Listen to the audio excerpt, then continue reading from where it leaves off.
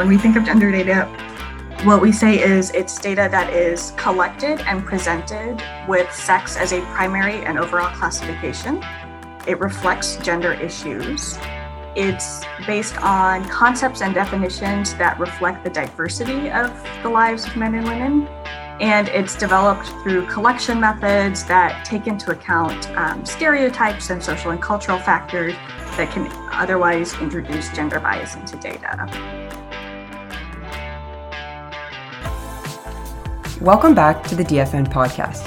I'm your host, Ali, and today I'll be speaking with Neeraja Penumetcha, Senior Manager of Programs and Operations at Data2x. For those of you who aren't familiar with the organization, Data2x is housed by the United Nations and dedicated to improving the quality, availability, and use of gender data in order to make a practical difference in the lives of women and girls around the world. Today, Neeraja will be walking us through the basics, like what is gender data and why does it matter? Let's jump right into it. Thank you so much, Neeraja, for taking the time to be here with us today. Thanks so much for having me. I'm really looking forward to the discussion with all of you. Awesome. Well, let's get started. So today we are going to be talking about something called gender data. But before diving into what that is more specifically, let's start by defining data. So Neeraja, when we say data, what exactly are we talking about? Yeah, I like that we're starting with the fundamentals here. So yeah, data is this just incredibly broad term. And in a sense, really it could be almost anything, any information about the world, about our experiences in it, all of that could be considered data. But it's really hard to run an organization with a definition that broad. So to narrow that down and to think of it a little bit more specifically and more practically, I try to think of data as something that offers insight and clarity about either systems or people, how they work. So data for me really has to be actionable. So it's information that we can capture, that we can analyze, and then hopefully, ideally, really use to improve those systems in people's lives. Right. Okay. So really anything that can be systematically collected can be considered data. Absolutely. So on that note, I imagine that there are several different types of data. Could you elaborate on what these different types are, what types Data2x is focused on, and maybe specific benefits and disadvantages of some of them? Sure. So for a lot of Data2x's work, we're really thinking about large-scale data collection. So something that's happening at a national level, international level, occasionally subnational as well. But we're really looking for kind of that broader impact. So we think of data at these high levels. And so at country level, if we want to look at it at that level, data systems are kind of built on, let's say, 3 or 4 things. So there's sort of what we would consider very basic survey level type data. So your censuses, which really just give you your baseline of what's happening in the country. Some of those national level surveys like labor force surveys or living standards surveys from the World Bank or ILO would be sort of at that population level. And then maybe built on that level, you also have administrative data systems. So think of your healthcare systems, your education systems, your civil and vital registry systems. So tracking birth, death, marriage, divorce, all of these kind of basic life events. So there's that sort of second layer where you're kind of getting a little bit more into sort of what's happening in people's lives. And then maybe a third layer on top of that, and this is where we have a little bit of less work currently because they aren't really built into the policy world just yet. But I think where we are seeing things going are digital data is one layer there, and sort of the citizen generated data. And those are kind of really overlapping. And so I think we're all really familiar that we're all basically walking around continually attached to networks and providing information about where we are, what we're doing, where we're going, what we're buying, all of that information. And it largely lives with the private sector and some other organizations, but to start thinking about how we can pull in information that's a little bit different than what we could get from some of these more like basic censuses and systems, and really trying to start bringing that in and thinking about how we can integrate all of these pieces together to give us a really, I think, a more nuanced and holistic picture of people's lives. Highlighting all those different types of data really shows you, like you said, how integrated data is in like every aspect of our lives. So it's clear, or for those in the audience today who might be unfamiliar with the term gender data. Could you define what that is more specifically and why it's so important? Sure. So we at Data2x use sort of a four-part definition, and I'll go through that, and then we can talk a little bit more about what it actually means. And so when we think of gender data, what we say is it's data that is collected and presented with sex as a primary and overall classification. It reflects gender issues. It's based on concepts and definitions that reflect the diversity of the lives of men and women. And it's developed through collection methods that take into account stereotypes and social and cultural factors that can otherwise introduce gender bias into data. So if we want to break that down a little bit, broadly at one level, we can think of gender data as sex disaggregated data. So if we're collecting, say, how many people were born today, about 50% are male, 50% are female, right? But just very basic sort of separation. But then if we add sort of a layer on top of that and you start to think about sort of the implications beyond just that first layer, it's important to understand a little bit more specific. So to use a different example, if we're collecting information on, let's say, mental health conditions. And so if we, looking at the number of cases of depression in the US, we might say, okay, well, 70% were women and 30% were men. I don't know what these numbers are. I'm making numbers up. It's one thing to kind of say like, okay, that's like at our basic level what that disaggregation is. But data is also one level below that of why are those numbers different? Are there differences in how men and women are diagnosed? Is that where we're seeing this? Are there actually underlying differences in prevalence of these conditions? Do men and women interact with the health system differently in a way that's introducing bias? And so to think about all these pieces, are there cultural expectations that are different for men and women that are causing us that are manifesting in these different ways? And so I should pause and say, I am referring to men and women, fully appreciating that gender is more than just those two categories. At Data2x, we focus on the lives of women and girls. And so we often don't really spend most of our time focusing on that. But I do want to acknowledge that obviously gender is not a binary. And while I am saying men and women, I really should be speaking to the full spectrum of that. Yeah, thank you for pointing that out. Highlighting all those other genders as well and making sure they're represented in the data is something that we're trying to focus on as well at Data Feminism Network, but we often find ourselves using similar language to Data2x. So would you say that it's fair to conclude that at the base of why gender data is so important is inclusive decision-making and making sure that women and girls and other marginalized communities are represented in that data? I think that's part of it. So for sure, we want to fully capture the experiences of women and girls, of all categories of people. But I think the second part of that is to actually act on that data. So it's great to know why there is a difference and why there is a difference. But unless I ultimately do something with that information, it's not as useful as what it could be. And so I think the big step is not just to collect that data, but to actually act on that. For sure. And I think that's a great segue into what it is that Data2x does as an organization and how exactly you guys work. Yeah, it might be helpful maybe if I talk a little bit about sort of our creation story, if you will. And so Data2x came out of a speech that at the time Secretary of State Hillary Clinton gave in, I think it was 2012. And she said something along the lines of the lack of data on women is like having a black hole at the center of our data-driven universe.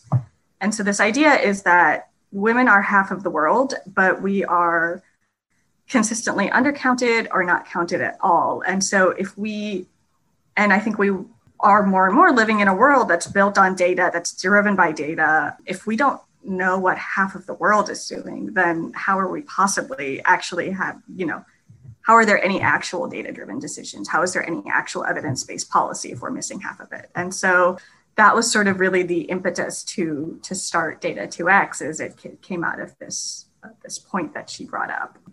And so what Data2x does is, as Ali, as you said, we are trying to support the quality, use, and availability of gender data. But really what that means is, I guess, break it down into three parts. The The first is that we try to explain what gender data is, why it's important beyond just the technical world. So we're not just talking to data producers and users, but more broadly, everyone's lives are touched by women and include women. So it's a bit silly to think of gender data as a niche issue. It's an everyone issue. And so to really talk about how this is in our collective best interest to capture gender data.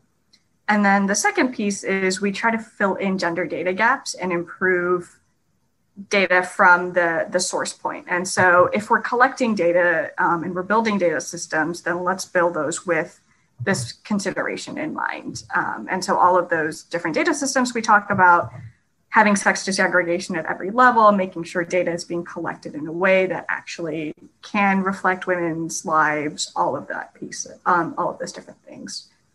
And then the third is to take those, after doing those first two pieces, is to really mobilize action around gender data. So how do we tell the story of gender data? How do we build the partnerships and bring in the right people to advocate for the collection and use of data? And ultimately, again, to go back to our goal of improving the lives of women and girls. So to collect the data, to use the data, and ultimately to have some impact on the world. It seems like data is really integrated into so many different aspects. I mean, first you have the data is essential to convincing policymakers and industry leaders of the need for change. And then the data itself plays a key role in supporting those systems of change. And then actually making sure the data is used properly and interpreted in a meaningful way is just a whole other level. So it's interesting to hear how many levels there are and how Data2x is trying to kind of cover all of those, which I'm sure is a daunting task. Absolutely. Yeah. And you mentioned evidence-based policymaking. So could you elaborate on the connection between policy and data? So it's an interesting question because I think in one sense, we want all policy to be based on evidence and research and data. And so it kind of feels a bit obvious to say evidence-based policy as opposed to what non-evidence-based policy. But like realistically, yeah, that's kind of where we are in a lot of places. I think it's as you say, it's at every level and it's a little bit of a feedback loop. So ideally, the way we would do this is policy as a response to data, right? Like we see and understand the world in a certain way. We see ways it can be better, which is all in for things that data should be able to illuminate for us. And then we intervene with policies to improve it.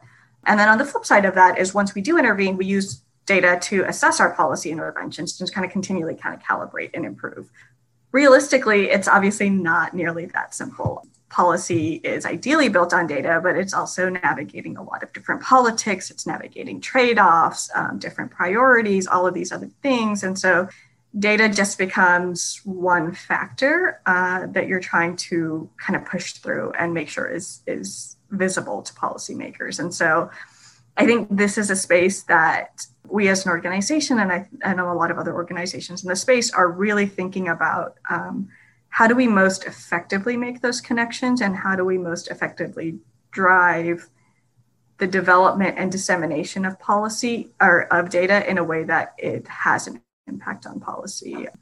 And I think we're still learning the answer to that, to be honest with you. I wish I had like a great solution where I could just go plug this in somewhere, but realistically, it's something that we're continually navigating. And as people's expectations of data grow, which is definitely happening, and as the expectations of the timeliness and the resolution of data grow, it's only going to make that a more complex question to try to answer. So I think it's something we're still trying to figure out. And I think it's something policymakers are trying to figure out, and it's something data producers are also trying to figure out.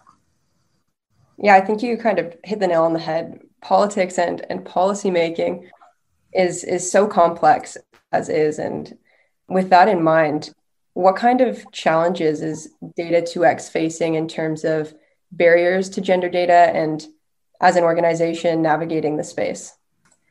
I think one big aspect of this is, while on the one hand, gender cuts across everything and is relevant in everything, it's also not its own, it can be, but it's not always its own issue area. So it's not so much that we're fighting for gender, it's that within a health system, we're fighting for gender data. And then within the environment ministry, we need to go figure out gender data. And then within economics, we need to go figure out gender data. And so you're sort of, you need to understand the data, you need to understand the gender aspects of it, but then layered on top of that, depending on what sort of subject area in, you also need that expertise to really get the value of it.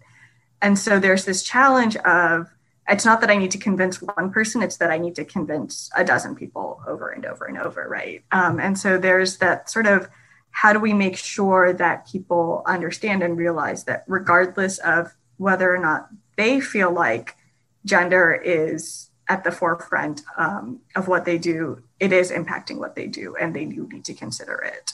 So I would say that that's one of the key continuous barriers that we're also facing.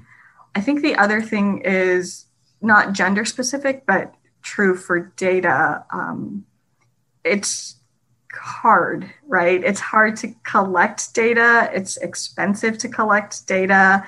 And then to understand it and apply it thoughtfully is incredibly challenging. Even if you have all the time and expertise in the world, it's a difficult thing to do. And then again, thinking about your average policymaker, they have a million different competing priorities. And then again, we're saying, okay, but you also have to learn to be really data savvy. Like that's a big ask. And so that goes back to thinking about how do we, it's not just a question of collecting the data and sharing the data, but it's doing it in a way that makes it easy to act on and easy to use. I love that you highlighted that, data is expensive and it's time consuming to collect and difficult to use, because I'm actually listening to the audiobook of Data Feminism is what the book's called. And in the chapter that I'm reading right now, the book focuses on unequal power within our society as part of one of the key aspects of data feminism. And what they mentioned is there are three primary, I guess what you would call like institutions who can typically implement, who have the resources that is to collect, analyze, and implement data. And one of them is like universities. It's S's, three S's. I think it's science, school, and something else. But basically, the main idea is that it's these systems, it's these institutions that have the financial resources to collect and analyze this data. So they're the ones we're collecting and analyzing this data on their agenda.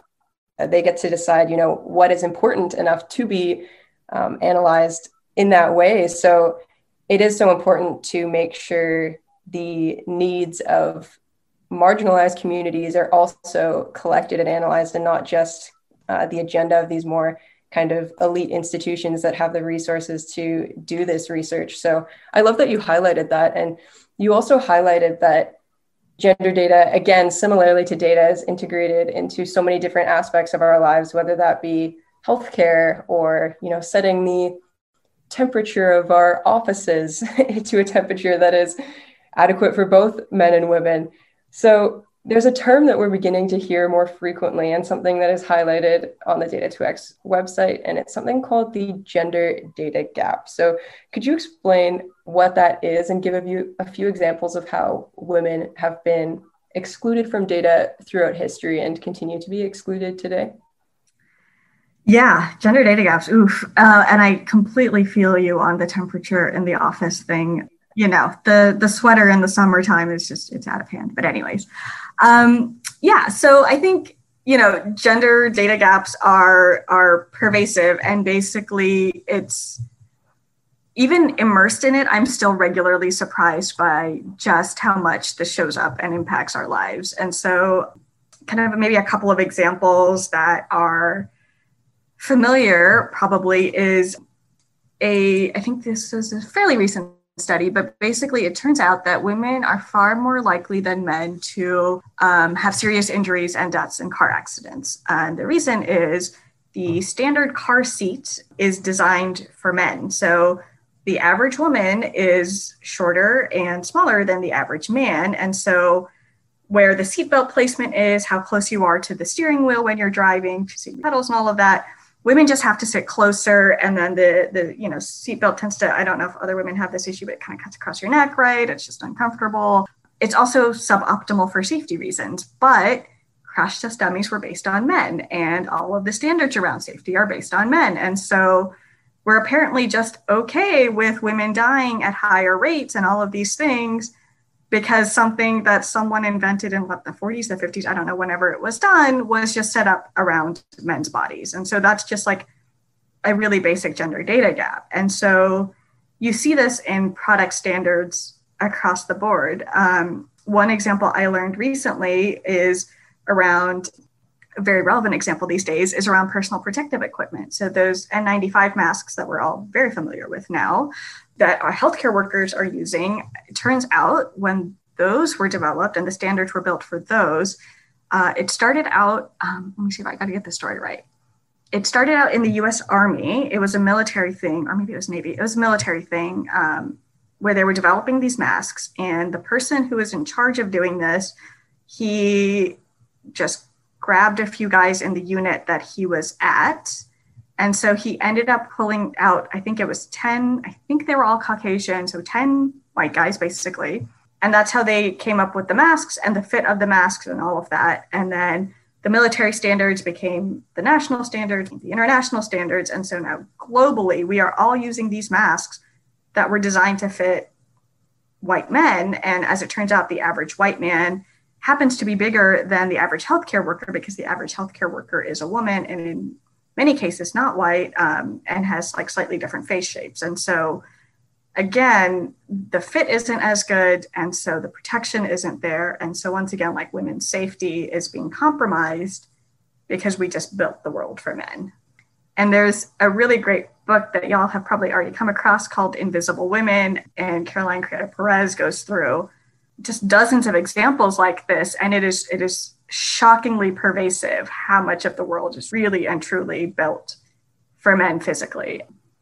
And it's not, and I'm saying this as an engineer, it's not that hard to also design things for women to offer a couple, like it's a little bit more expensive, but we could have multiple sized masks. We could have seatbelts that have like a setting that pulls it down a little bit lower and sits a little bit different. Like these are all very, very solvable problems, but there just needs to be sufficient awareness and demand for it. And so part of this is, you know, groups like this and other organizations who are like bringing this issue to the forefront. And then part of it is there needs to be a demand and an expectation that when products are designed or when safety standards are being set or all of these things, that we consider the full range of potential users and not just men. And I think the last example, which is one of my favorites that I think of often, is a lot of pharmaceutical, and I used to work in this industry, so I have some familiarity with it, but a lot of healthcare technologies and pharmaceutical things and whatever, they're all, when you're testing them, you test them on animal models and then on people. And often the animal models and even the cell lines that they're tested on are male cell lines and male animal models, because apparently it's very distracting for scientists that the female animals go through these like hormonal cycles once a month, apparently.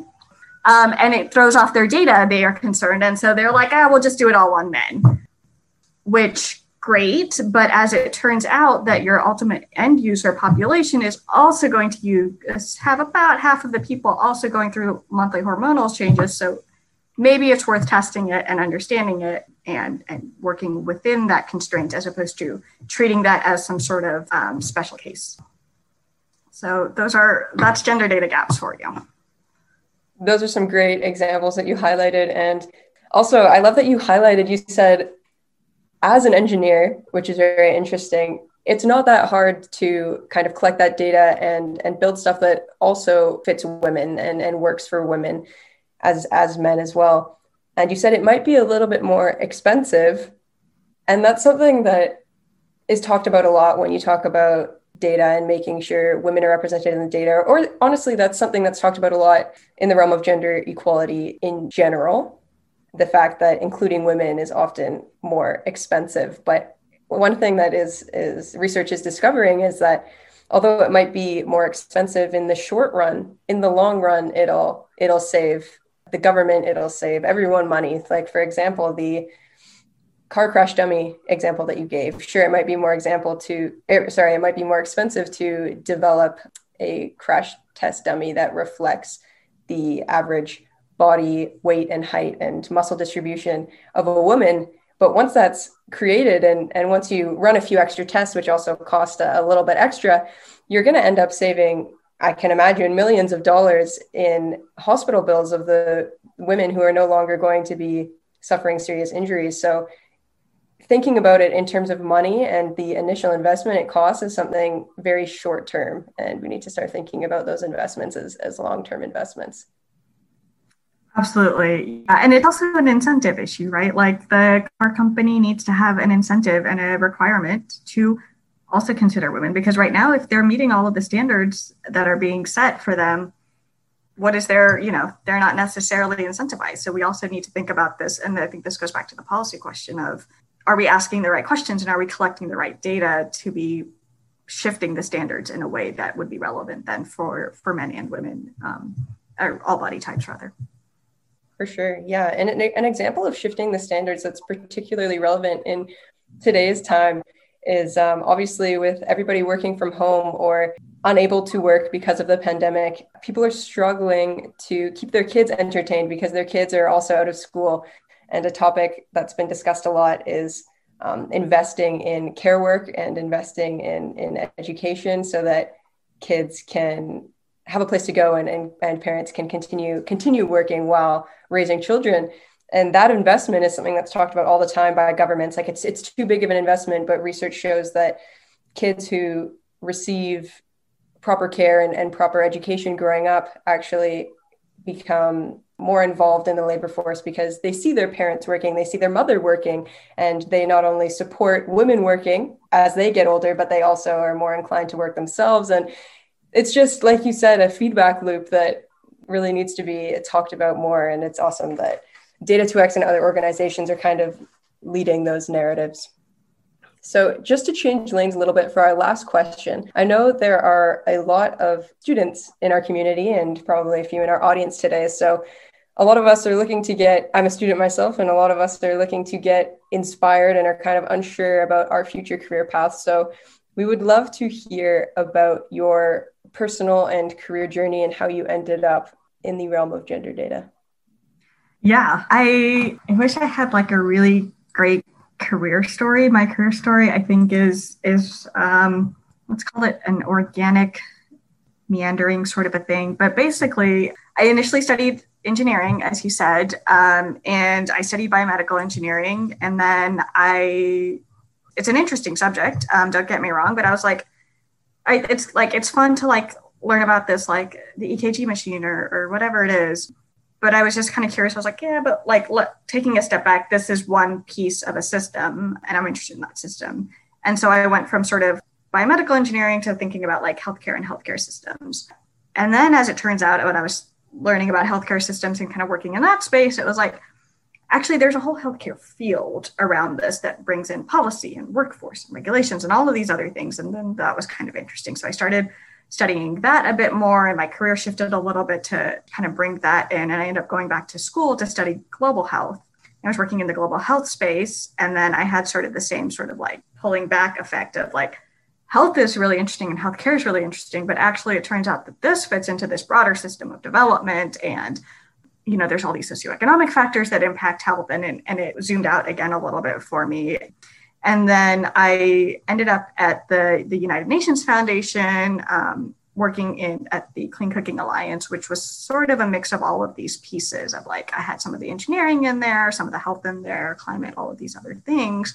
And it just basically, I just kind of kept moving upstream. And then this position opened up with Data2x, focused on gender data. And although I didn't have great expertise in gender, it was a fascinating area. And I realized that, again, there's just an impact that you can have when you are looking at something so fundamental as gender and so fundamental as data. And so it seemed like an interesting opportunity. And I had sufficient background in development that I felt like I could make that shift and I could at least learn the gender piece of it, as it were. And so it was just one of those things where an interesting opportunity popped up. And even though I wasn't perfect for it, I pursued it anyway, and it happened to work out.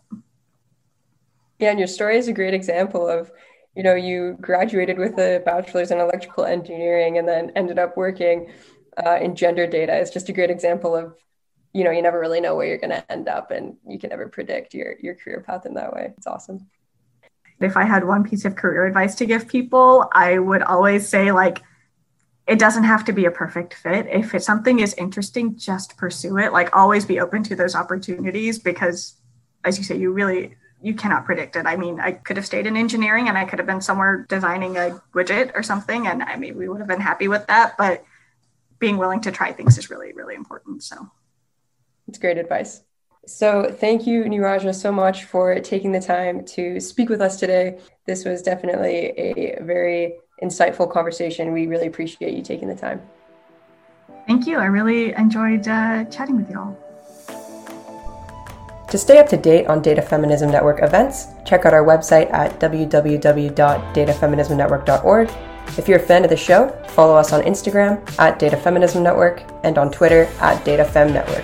You can also follow us on LinkedIn, where we post event updates and share job opportunities related to data equity and inclusion. Be sure to tune in to next week's episode on Data Feminism 101 with Naomi Nyamoya.